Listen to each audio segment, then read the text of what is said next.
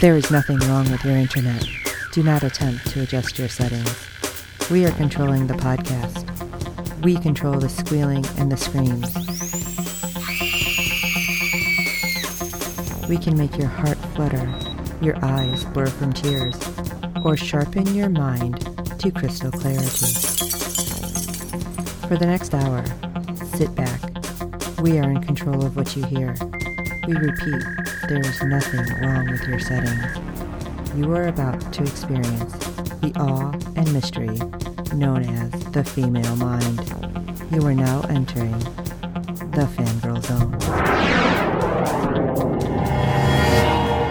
Where no one has gone before, welcome to the Captain's Chair, a Star Trek Lower Decks podcast on the Fangirl Zone. I'm Richard Dave, and joining me on this mission into the unknown is... I'm Chief Engineer Steve, and tonight we'll be discussing Episode 2 of Star Trek Lower Decks. Steve, I like this one even better than the first one. I did too.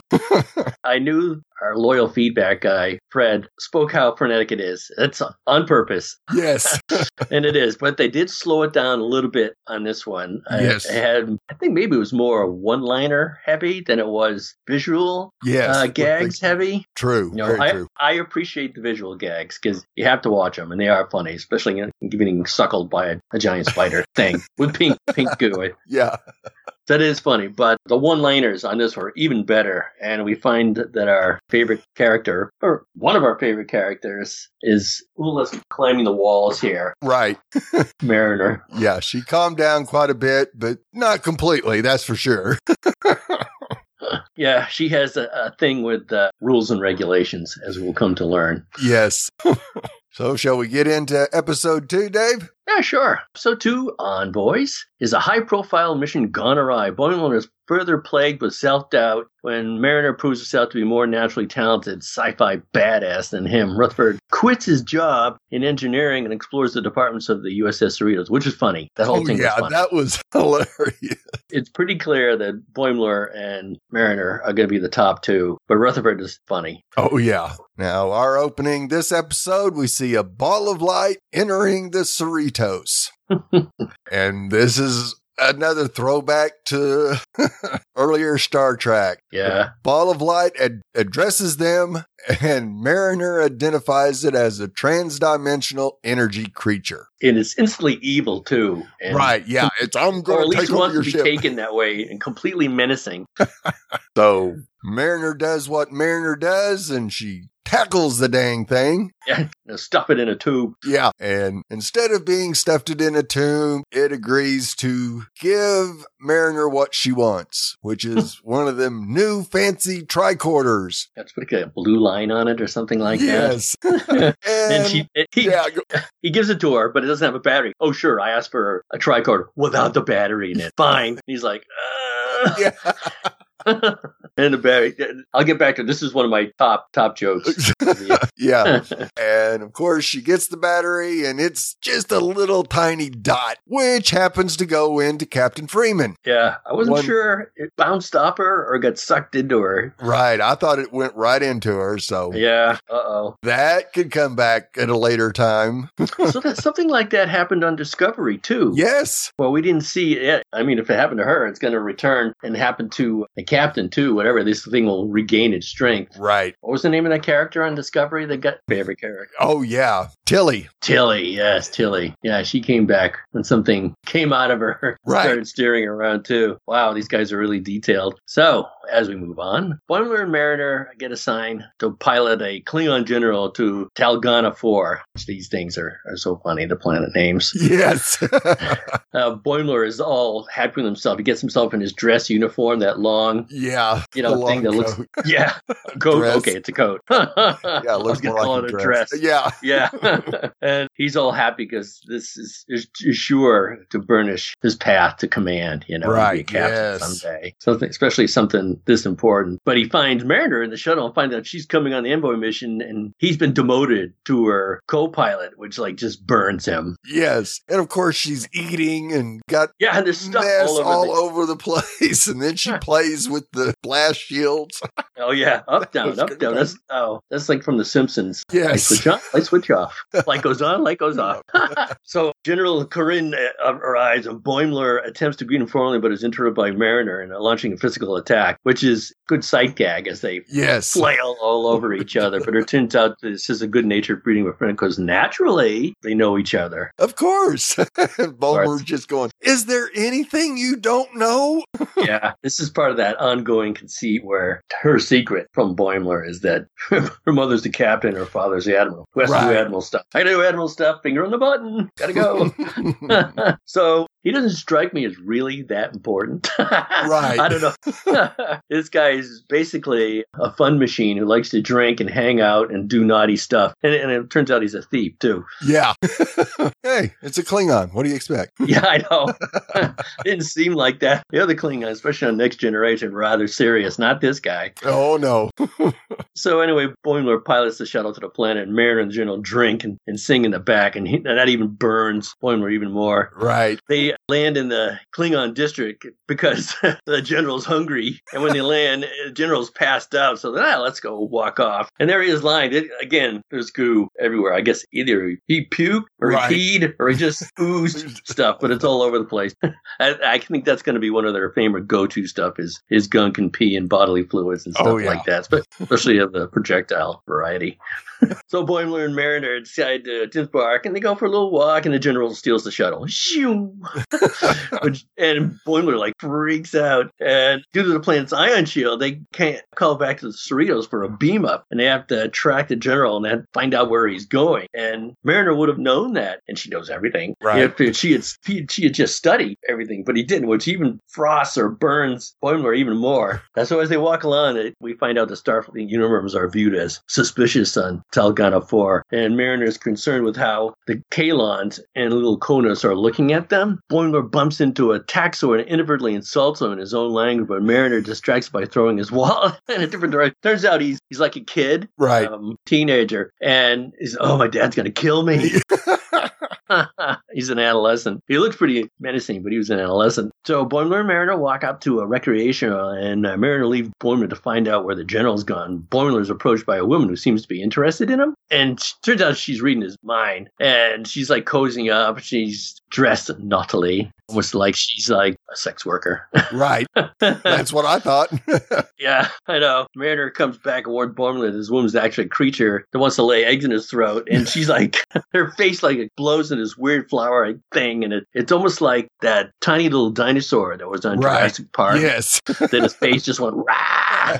Boimler intercedes and then later on, this is also nonstop craziness. Yes. Boimler intercedes in an Andorian dispute, and only to allow a shapeshifter, a thief to escape, and a bar brawl ensues, and Mariner stops it by buying the bar 5 rounds of drinks. But the whole thing was hilarious because that was another frenetic display, and it's just pure chaos. Yes. And if you just look at it, there's everything going on at once. There's bottles being broken and people being shot and hacked. And as usual, they're either spouting blood or other body fluids, and it's just crazy. I hope Fred, did Fred leave some feedback for this one? Yes, we have some feedback for this one as well. Okay. I hope he was impressed with that. We'll find out. Anyway, Boimler's just bummed out about this whole thing. He despairs about being a good Starfleet officer, and he decides to quit. I mean, when you see your friend, but still, I don't know, competitor in rank, that he sees Mariner because she knows everything. Instead of using his wits and smarts, she just buys everyone a round of drinks. Problem solved. Right.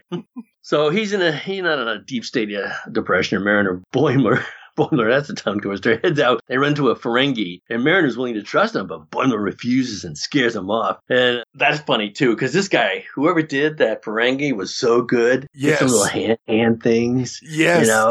And Human. Yeah, Human. I think apostrophe Y-O-O, Human.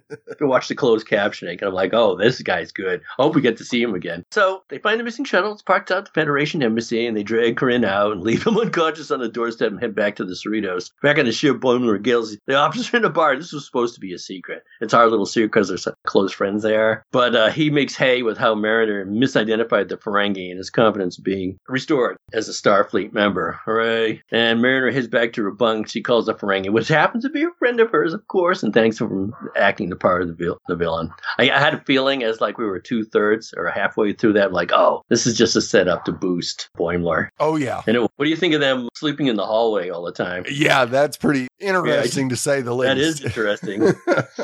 Did we get any indication of that the common crew would sleep in a... No, I don't think so. I don't think I've ever seen it now. How can you give everyone a room, though, on a starship? Right, exactly. I think that's a good idea, because if you go into Lower Decks, an actual ship, it's just, let's say you're in the Navy, it's just bunks or hammocks. So it's a nice little touch. Yes, it is. Now we head over to the B storyline, which is Rutherford and Tendi, and we see Rutherford emerging from the ship's Jeffrey tubes, his favorite place. Yes. He's excited to move on to his next assignment, but Tendi reminds him they had plans to watch the Trivoli pulsar together. And we kind of learn a little bit about Rutherford here as he turns around and offers to find a new position that doesn't require missing the pulsar. Yeah.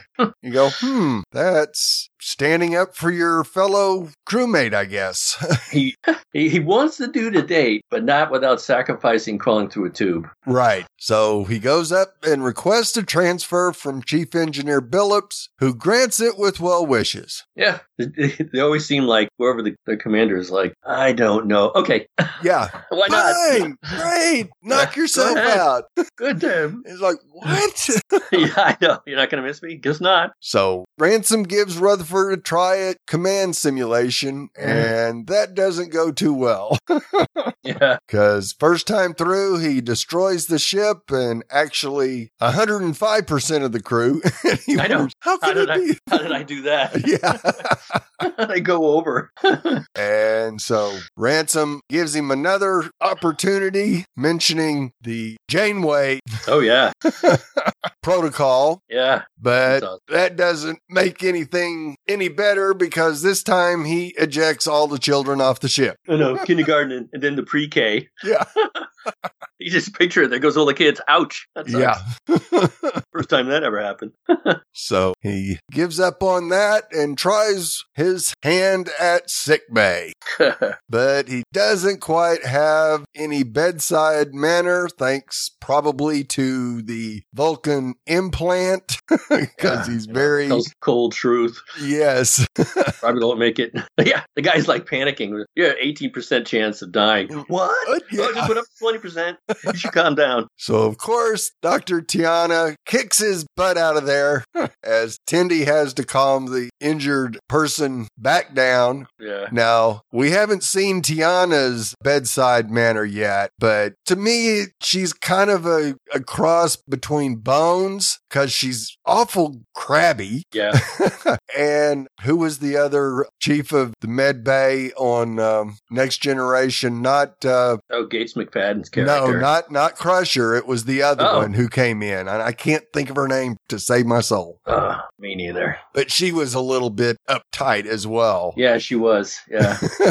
So he heads to security where Shax throws him in a holodeck ring with a bunch of Borg. This is not going to end well. That looked like fun. I do that. But Rutherford remembers his implant and activates it and just takes over and takes out all the Borg, and Shax is just ecstatic. Didn't he rip the arm off one and hit one of the Borg with it? Yes.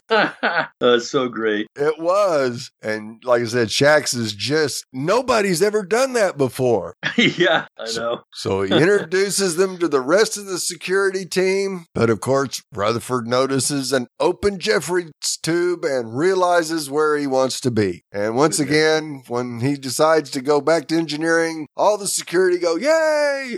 I know. The bears. Steve, I want that t-shirt. Yes. I want that t-shirt. I want to be one of the bears in security. Golden bears. So I hope someone comes up with that. Oh, yeah. Bears rock or Bears kick ass. Rutherford catches up with Tindy and informs her that he has to go back into the tubes. Well, Tindy just doesn't want to be alone, so she grabs her tablet, and while Rutherford's working, she watches the pulsar. Yeah, it was kind of cute, actually. Yeah, it was. She goes, "Isn't that beautiful?" And Rutherford's looking at a tiny circuit. He's looking at the circuit board or whatever. The command array. Yeah, sure is. Yeah. So, yeah, I think this was a really good episode where we got to see Mariner become almost a Jack-esque kind of mentor to Bulmer. Yeah. Are they the same rank? Yeah. She might have outranked him. We still don't know at one time, did. I'm sure she did, but she keeps getting demoted because she doesn't follow the rules. We'll have to find that out in the future, I'm sure. Yes. And then, of course, we've got both Tindy and Rutherford just basically want to be accepted. And so they're kind of got this friendship thing going along where they don't want to let each other down. So yeah, we see some bonds here growing with our lower deckers, which is a good thing to see. I mean, I saw a recap where they kind of broke down all the groups where the bridge crew, they're expected to bond because they're all bridge, they all have that in common, and same with security, everybody has their own little groups that they're all part of. And so this group is kind of having to build their group. Yeah, I liked it. I guess part of his conceit, Rutherford, will be, since he's part machine, he identifies with all the machines too. Right, yes. That's like a running joke with him. Yeah. What was that robot? There was a robot in the TV show that was all animated too. Oh, I can't forget it. He's always smoking a cigar and cracking wise. And it took place in kind of in outer space in the future too. Right. And the robot he was looking at a centerfold. He's like, you going, "Oh, you're a naughty girl." And then you look at the centerfold and it turns out to be a schematic. Yeah. What was the name of that show, Steve? I don't know why I can't remember it. Yeah, just blanking on me too. Oh, well, we'll get it. So, I want to get into some Easter eggs and Boomer talk there? Absolutely. Wow, there goes something by my window. Yeah. All right, this was the first episode of the entire franchise in which we see the characters wearing different uniforms, which was awesome. Yes, all it was. Division colors. Oh, my goodness. In a single episode, they had in the case of Sam Rutherford as he transfers from engineering gold, command red, which is different, medical blue. Blue is still medical or science. In the regular episodes, engineering is red and command is gold. Right. So maybe there'll be a story behind that, or maybe they're just messing with us. I guess. So he goes back to gold for his brief stint in the security team and then back to engineering. And prior to this episode, minor characters such as Leslie and background characters such as Jay had appeared in all three colors, though not in all in the same episode. That was fun. Yes. The episode also featured the first appearance of several previous encountered species, but not seen in many years, which includes a Ferengi on the last episode of Enterprise Acquisition. So what is an acquisition? Alurian, last seen on DS9, What You Have Left Behind, and Aurelio, which is Star Trek IV, The Voyage Home. There's the Arcturians from Star Trek The Motion Picture, and a Vendorian, which first and last appeared nearly decades ago in the animated series of The Survivor. You were right. These guys really know their stuff. Yes. They are definitely Star Trek geeks. They sure are. And I love it. Yeah, it really puts it to a test. Yes. You're not going to be part of the in crowd or geek if you don't get these things. So you better find out what they are. Yes. Like us. There was another great part was in her sleep. Beckett Mariner says, "Buried alive, marooned for all eternity," which is what Khan said on Khan Noonien Singh when he was left from J-Team Skirt marooned on Regula, and as Kirk had supposedly done to Khan at SETI Alpha 5. Yes. This is SETI Alpha 5.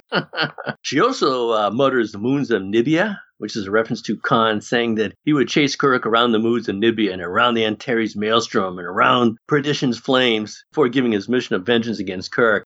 That was hilarious. There was a heavy Moby Dick influence in that particular episode. Oh, yeah. We also got the Janeway Protocol. It was a maneuver that can be employed by a Starfleet vessel. A little nod to Star Trek then. Yep. It uses what typically occurs when a starship encounters a temporal rift catapult the vessel towards it, which he blows. Yes. Into a hilarious the effect. children. Yeah, it ejects children into space. Wow. We get the usual Klingon accessories too. Batleth, blood wine. Didn't somebody have to do a blood wine pee later on?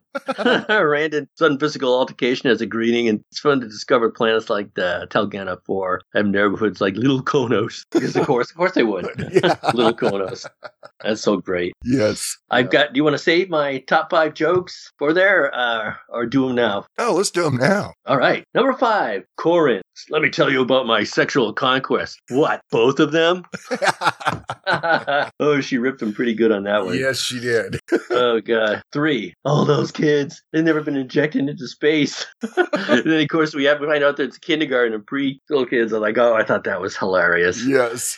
Injecting kids into space. Oh, my goodness. Number 2 was the pooping orb. That's what I called it to start the episode. Because this thing, if it's going to grant a wish, like a genie or something, right, it grunts its way through doing stuff. And when it doesn't do the battery because it's too painful or whatever, he's like, oh, fine. And then he poops out a battery. Oh, man. I wanted to save this for my closing, but I just couldn't. This is the number one joke, I guess, the one-liner from it. There's nothing like the firm, hot pulse of joystick in your hand. And I wanted to close out on that. Yeah. But it was so funny. I still can. Yeah. Yeah. Both of us would then. Oh, and didn't he give him a sideways look or something? Yeah. When he said that? No, Rutherford did. Yeah. Oh, yeah. Rutherford. What?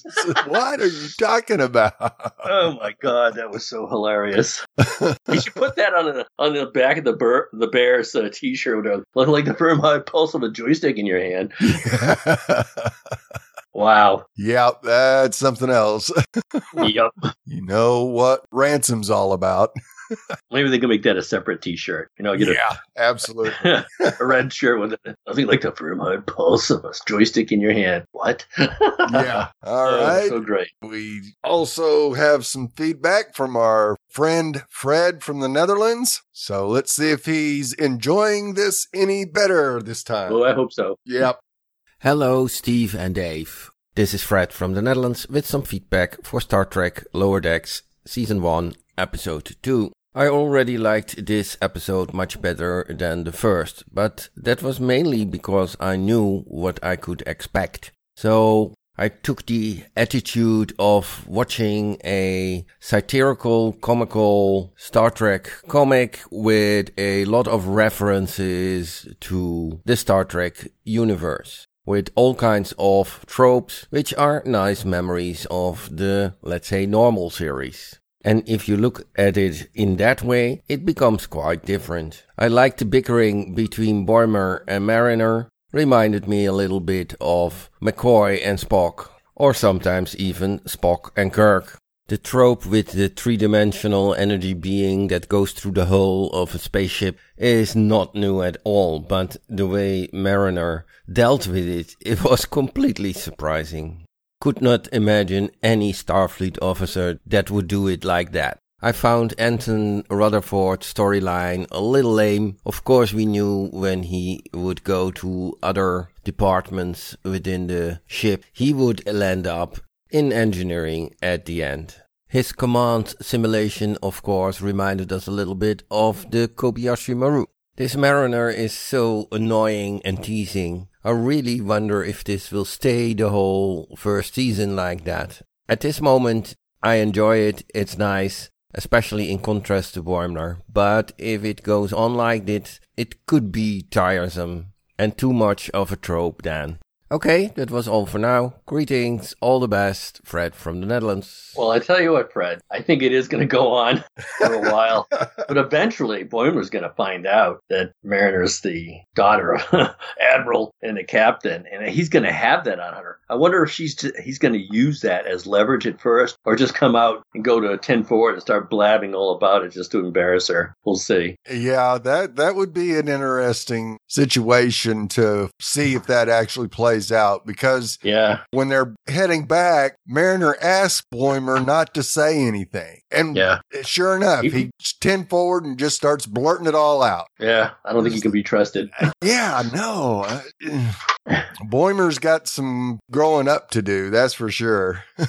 Yeah, when you're a commander, there's certain things you have to keep to yourself. Yes, absolutely. But we're definitely glad that you found your... yeah, I think I heard a chuckle. I heard a chuckle from Fred. Yes, on the show. So we're definitely glad of that. And yeah, we'll just have to wait and see where Boimler and Mariner go to see if it continues to be worthwhile to you. I think it will. I think maybe Boimler will find out who she is and what she's done, and all of a sudden have, gain respect for her, instead of feeling like she's competing against him. So yeah, let's just hope. And as always, Fred, thanks so much for the feedback. We really appreciate it, and looking forward to your next one. And we'd love to hear your thoughts on each and every episode this season, and looking forward to interacting on social media with all the great fans. How can the fans interact with us, Dave? They can go to www.fangirlzone.com and click on the contact link, where you'll find several ways to contact versus email or social media. On Twitter, Steve's at Sawyer Steve, and I'm at The Real ID Dave. Look for us there. Please review and rate us on iTunes and every other platform you find us on. Good ratings and reviews help other fans of the show find us, as there are several Lower Deck podcasts out there. Tell your friends, and we hope you're enjoying our podcast. And don't forget to check out the other great Fangirl Zone podcasts. The third episode is August 20th and is titled Temporal Effect. So until then, remember, I'll tell you what, Steve, I can't wait okay. to see that one. Yeah, this one, got me stoked. Yeah, so irreverent. And now they're going to deal with temporal effects. That should be good. Yes, it really should. This is Chief Engineer Steve. Or maybe it's just because all the Klingon names sound the same. Like they all have an apostrophe for some reason. And this is the newly promoted, apparently, I almost said Joystick Dave. Red Shirt Dave. Now, giving away some of my personal secrets about my joystick. Maybe we shouldn't go there. Yeah. I just stick with woof woof. One of my honorable mentions is when Mariner comes up with Federation dogs just to get themselves out of trouble. And Boimler looks and goes, Federation dogs? She goes, oh, woof woof. I don't mind being a Federation dog for a day if it gets us out of trouble.